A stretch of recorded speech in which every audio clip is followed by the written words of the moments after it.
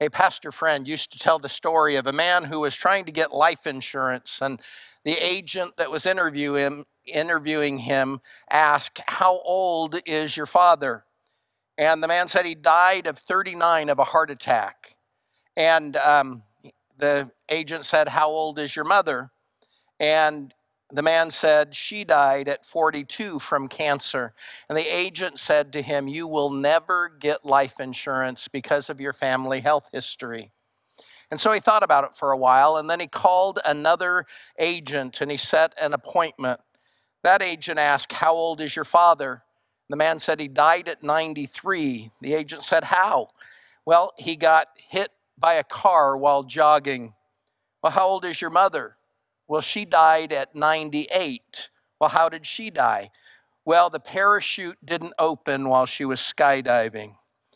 I think the man overdid it while trying to solve his problems. Last Sunday, we began a series of messages called Surviving and Thriving from the life of Joseph. And Joseph's life was full of ups and downs, and yet he remained committed to God in the good times and the bad. And the bad times were pretty severe, as we will begin to see today in our message. Surviving and thriving in times of trouble. That's what we're going to talk about today. And I'd like to quote from an article I wrote in October of 1988.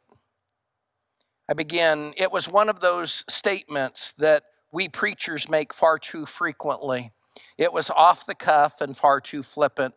I didn't realize just how flippant it was until recently. Almost 4 years ago, I was addressing the whole subject of suffering, and specifically the topic of suffering for the sake of righteousness. During this time, I said something like, Satan attacks those who are making a difference for the Lord. If you aren't suffering, maybe it's because you aren't making a difference." After the service, one of our members approached me with a piercing question. She asked, "Steve, would you say that you are suffering?" And I thought for a moment of my healthy family, my comfortable home, my friends, and our warm and caring congregation. And then I answered honestly, "No, I guess I'm really not suffering." Her next question cut even deeper. "Does that mean you aren't making a difference?" She wasn't poking fun or scolding. She really seemed to need to know. And before I could continue, she went on, "The reason I ask is I'm not suffering either. I don't know if that means I'm not making a difference, or if possibly there are times when we make a difference without suffering." We talked a little longer about the subject, not really resolving the matter. The article goes on. "I thought of this conversation the other day as I sat in the UCLA Medical Center with my 4-month-old daughter, Kayla. Kayla was born with a rash from the top of her head to the soles of her feet. The rash was so severe, there was not a place on her entire body that you could place a fingertip without touching a blister. At first, they believed it was a skin disorder that would clear up and not return, and in fact, it did partially clear up. It was while we were returning from vacation, we began to notice Kayla's skin breaking out again with the same rash. A series of tests confirmed the fears of the doctor. Our daughter was suffering from histiocytosis, a very rare blood disease. Suddenly, we were faced with the realities of chemotherapy and years of treatment and possible permanent damage, and even the chance that our beautiful baby would die." I wrote, "I confess I don't have a biblical theology of suffering all nailed down in my head. I'm not sure I'm objective enough at this time. I do know Satan uses suffering to try to stop us, to turn our dependence upon ourselves, or to cause us to blame God."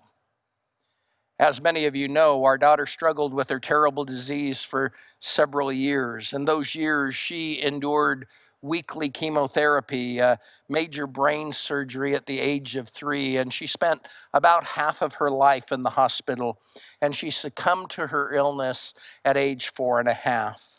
For Jill and I, that was a major time of trouble. But it wasn't our only time of trouble.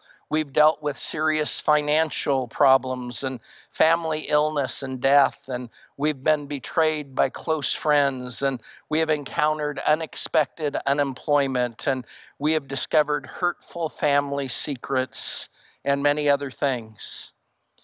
I wish I weren't, but I guess I am qualified to bring this message, surviving and thriving in times of trouble. You see, I have faced firsthand the decision whether to go on or to give up. I have faced discouragement and disappointment with people and even with God, and some of it more recently than I'm comfortable admitting. And many of you, like me, know that what I'm saying is true. Many hearing this message today know what times of trouble are. I'm not talking about petty problems or setbacks or inconveniences. Some of you have had your hearts absolutely broken. Something has happened that changed your life forever, or made you feel like you just couldn't go on, or made you wonder if the tears and the pain would ever stop. It may have been a death or a divorce or a disease or a disability. It may have been the revenge of a friend or the abuse or addiction of a family member or the reversal of something that you thought would be great. Some of you sit here absolutely broken, knowing how devastatingly painful life can be. And sometimes the Christian world hasn't helped much. I mean, the Christian world often gives trite, simplistic answers to complex problems and pain. Some have implied or directly taught that if you're truly spiritual and godly, you won't have any problems. They say that if you have enough faith, if you name it and claim it, God will give you victory over every pain and every problem. And the main problem with that is the Bible never teaches that. The Bible does not teach that as true. In fact, it seems to teach the opposite. Look at this passage from Psalm 34. It says, "The righteous person faces many troubles, but the Lord comes to rescue each time." And John 16 says, Jesus said, "I told you these things so that you can have peace in me. In this world you will have trouble, but be brave. I have defeated the world." And then 2 Timothy 3 says, "Anyone who belongs to Christ Jesus and wants to live right will have trouble from others." Joseph certainly found that people who try to follow God fully aren't immune from troubles. Last week, we talked about Joseph's dysfunctional family. Joseph grew up with a father who was self-centered and deceptive, and in a blended family that included a lot of jealousy. We talked about how Joseph's dad played favorites and gave Joseph, as the favorite, this special coat that would declare him to be the favorite. And his brothers hated him because of that. And also because he had these two dreams that had his brothers bowing down to Joseph. And you can read today's passage from Genesis 37. It's verses 12 through 36, and you can read that later. But rather than reading the lengthy scripture text, let me summarize what we read there. Jacob, Joseph's father, sends him to check on his brothers who were tending the sheep. And Joseph goes looking for them, and he finally finds them near Dothan. His brothers see him coming, and they say, "Let's kill the dreamer."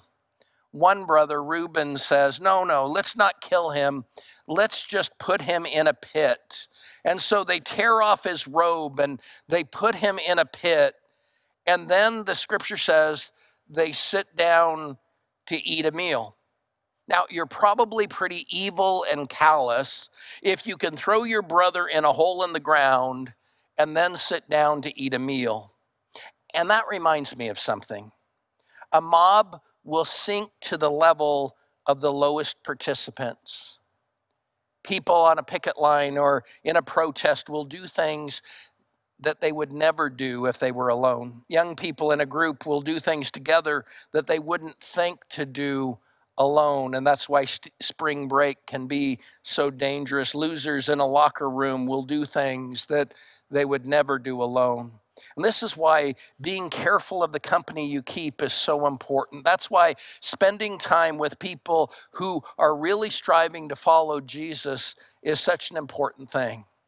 So Joseph is in a pit, and his brothers are enjoying a leisurely meal, and then they see a caravan of people heading to Egypt.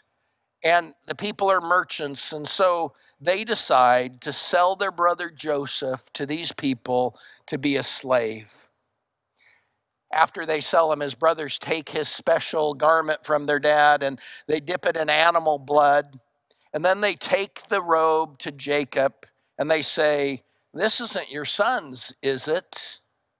They allow their father to believe that a wild animal has killed Joseph. Meantime, Joseph is sold in Egypt to a man named Potiphar, who was the captain of Pharaoh's guards. He was very high up in the government. And Joseph definitely was in a time of trouble. And from this story, we can find three brief but important lessons. First, the life of Joseph teaches us to remember prosperity is temporary. Prosperity is temporary. Joseph had it pretty good up to this point. He was the child of a wealthy father. He was the firstborn of his father's favorite wife. His father showered him with expensive gifts and didn't make him work very hard. He had it pretty good. And that might be true for some of you also. I mean, you have it pretty good. Life has been going well for you. No one close to you has been seriously ill, and no one you love has died. You grew up in a wealthy family or a godly family, and you have no physical or financial limitations or pressures. And if you are having a time of prosperity, that's great. That's really good. Enjoy it. But don't ever get used to it. Don't get used to it. Don't ever forget that prosperity is temporary. It is not normal to spend your whole life without pain and problems. Jesus said in Matthew 5, God, makes the sun shine on both good and bad people, and he sends rain for the ones who do right and for the ones who do wrong. Have you ever thought about how quickly the tides of fortune change? I mean, things are going great. And then suddenly there's an indescribable chest pain. Or the phone rings and the voice on the other end says, "There's been a terrible car accident." Or she says, "I think I found a lump." Or the boss says, "We have to let you go." Or maybe you have a lot of important plans for a really amazing year, and then there's a global pandemic that changes absolutely everything. Prosperity is temporary. And this is a lesson that Joseph learned in his time of trouble that we dare not forget even when things are going well. Suddenly, without warning, the favorite son of a wealthy father was in a pit, hatefully attacked by his brothers and sold into slavery. Suddenly, he was a slave. Secondly, the life of Joseph teaches us, be prepared for times of trouble.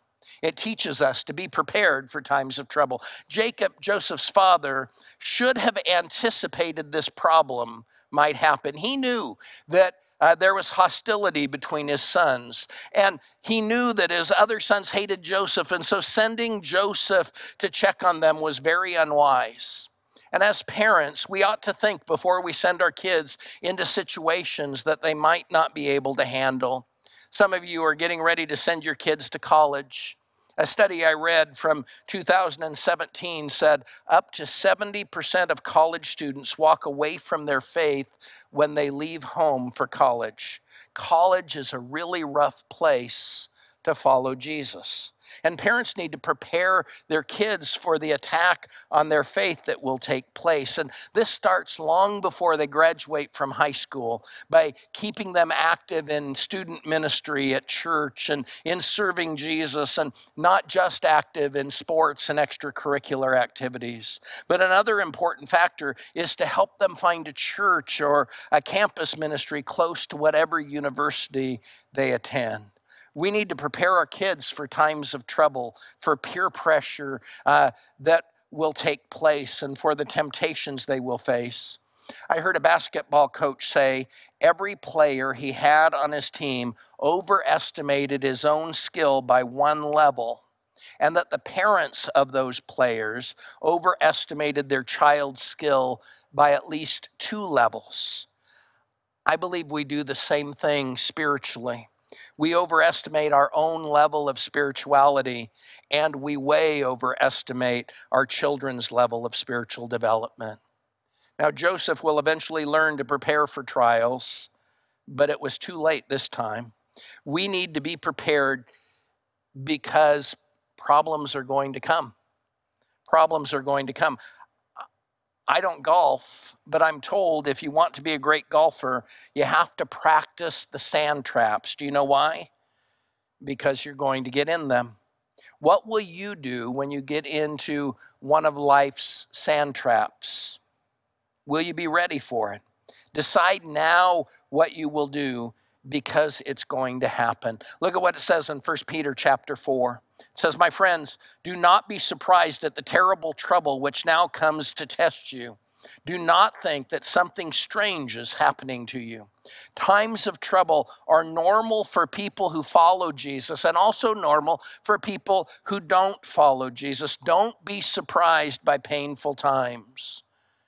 Be prepared for times of trouble." Lastly, the life of Joseph teaches us to continue trusting God.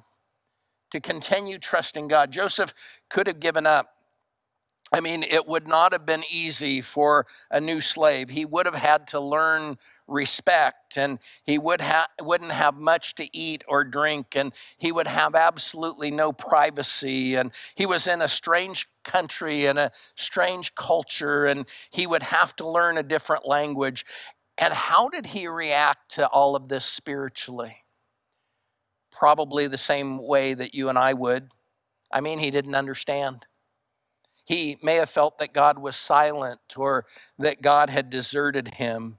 I mean, even Jesus felt that way on the cross. Remember, he cried out, my God, why have you forsaken me?" Yet even in these bad times, God was faithful to Joseph. Look at Genesis chapter 39, verses 2 through 4. It says, "The Lord was with Joseph, and he prospered, and he lived in the house of his Egyptian master. When his master saw that the Lord was with him, and that the Lord gave him success in everything he did, Joseph found favor in his eyes and became his attendant. Potiphar put him in charge of his household, and he entrusted to his care everything he owned." Joseph was miles away from home, but God was at home with him. Joseph stayed faithful to God, and God remained faithful to Joseph. And you need to know, God never left Joseph. God was with him even when Joseph didn't feel like God was there. You may be struggling right now during this time. I mean, during this pandemic, it may seem like God is gone and that your prayers are going unanswered. You can't understand why God isn't stepping in and stopping all of this. And you feel like God is far away, that he's abandoned you.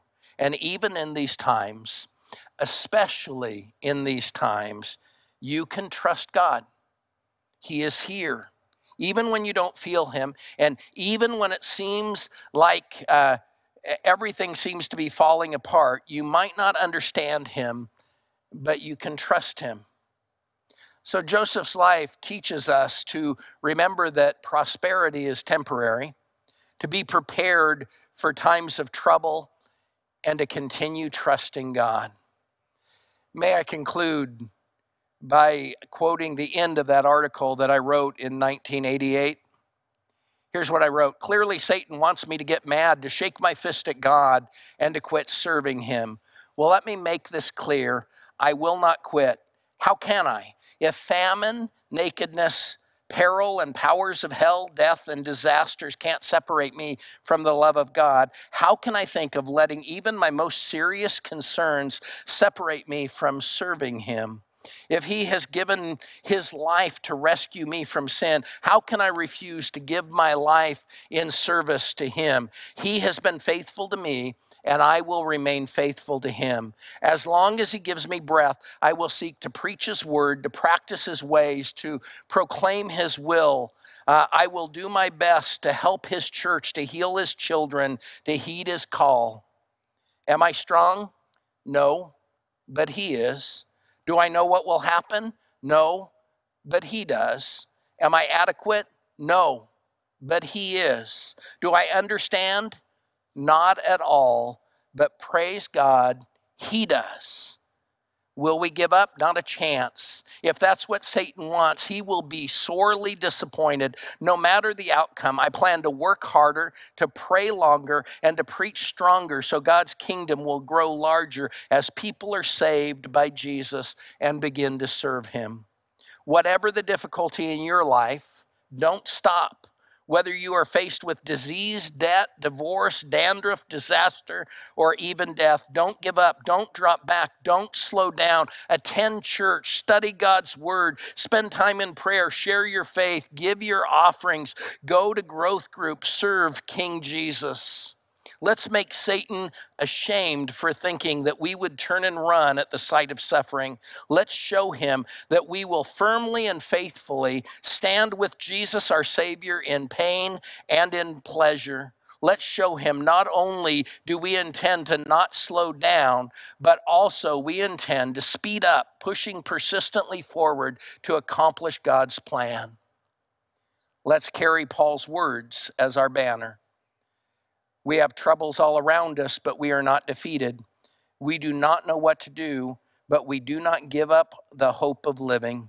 We are persecuted, but God does not leave us. We are hurt sometimes, but we are not destroyed. We carry the death of Jesus in our own bodies so that the life of Jesus can also be seen in our bodies. And then from Galatians 6, let us not grow weary of doing good, for at the proper time, we will reap a harvest of blessings if we do not give up. Let's pray. Heavenly Father, we pray that you will give us the strength to trust you even when we don't feel you close by. We pray, Father, that you will give us the strength to continue to serve you, to love you, to follow you faithfully, even in difficult times. Father, we thank you so much that you have promised to be with us all the time, that you have promised that you will never leave us, that you will never abandon us, that you are with us in the good times and the bad times. Father, during this difficult time, we pray that you will be especially close to us, that we might understand your will for us, that we might show your love to others around us. And Father, we thank you for your promise that you will carry us through the difficulties of life if we will trust in you, if we will follow you faithfully. In Jesus' name, amen. Well, it's time for us to receive an offering. And even during these difficult times, some of you have been extremely faithful in your giving to our church. And we want to thank you for that, because during this time, it's been a time of trouble financially for us, to be honest. And your faithfulness has allowed us to continue our ministry and to be able to reach out to people who are hurting, to be able to continue to share the love of Christ with many people here and around the world through our missions program. And so I hope that you will faithfully show your love for Christ by giving today. And you can click on the link and you can give online. You can also send a check to the church office if you prefer. But thank you for your faithfulness. Thank you for being a part of what God is doing by financially supporting Impact. Let's pray together. Heavenly Father, thank you for all that you have given to us. And Father, during this time of difficulty, we want to continue following you fully by giving to you our offering, by helping you, Father, to accomplish what you want as your partners financially. And Father, we thank you and we praise you for all of your blessings. In Jesus' name, amen.